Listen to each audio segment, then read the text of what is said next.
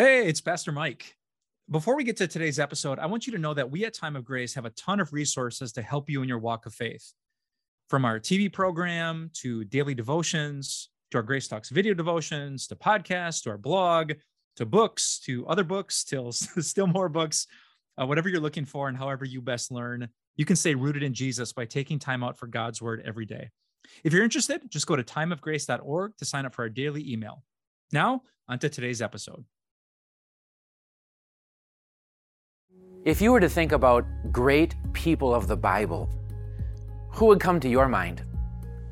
Okay, well, besides Jesus, hopefully you know our Savior Jesus and know that He's great. But besides Jesus, who would you think of as a great person, a hero of faith in the Bible?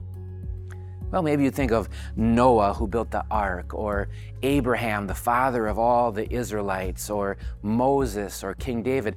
Maybe Jesus' disciple Peter or the Apostle Paul.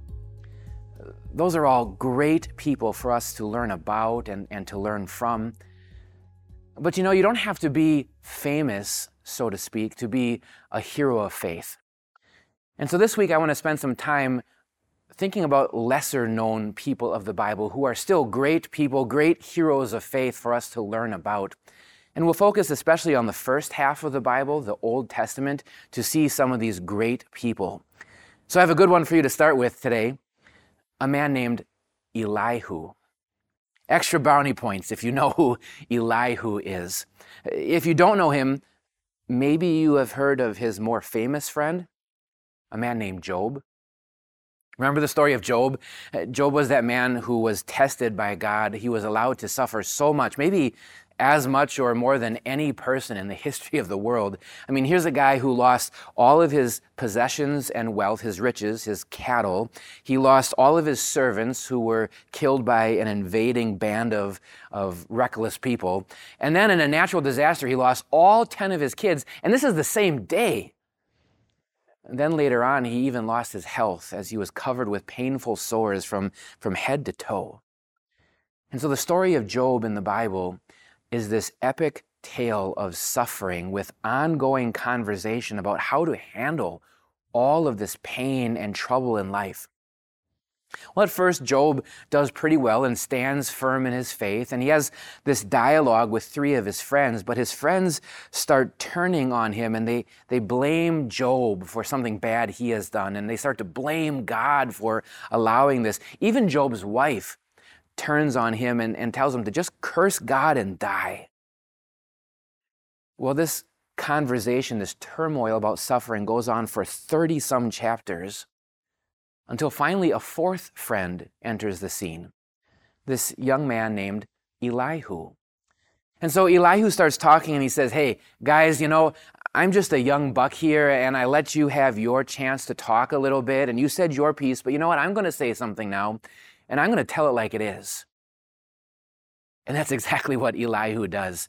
For 5 straight chapters, Elihu talks about how great and glorious our God is, about His majesty, His wisdom, His power, His plans.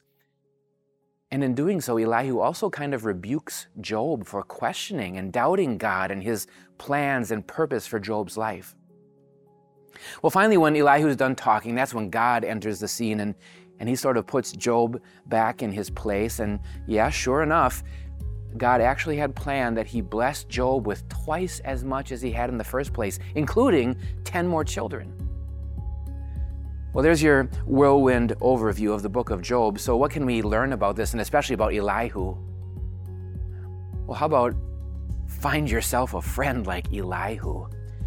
You know, it does us no good to have friends who are going to bring us down spiritually, people who might lead us away from God, or people who are negative Nancy's, Debbie Downers. No offense to any Debbies or Nancy's out there, but you know those kinds of people who are always blaming God or blaming you, drawing you into sinful things. Find a friend like Elihu, someone who's going to bring you in your suffering back to God, back to His Word, someone who's even willing to call you out when you are wrong and to correct you. Secondly, think of it the other way. Who can you be an Elihu to? Do you know someone who's suffering? someone who needs encouragement, maybe a little correcting in their life. Be an Elihu friend to that person. Speak the truth of God, but speak it with love and care and encouragement. And maybe last point, no matter who you are, no matter how young you are, or even if you're just young in your faith as a believer, don't be afraid to be like Elihu and stand on the truth of God and tell it like it is. Be confident in our God and in His Word. And when you do, you can be an unsung hero of faith too.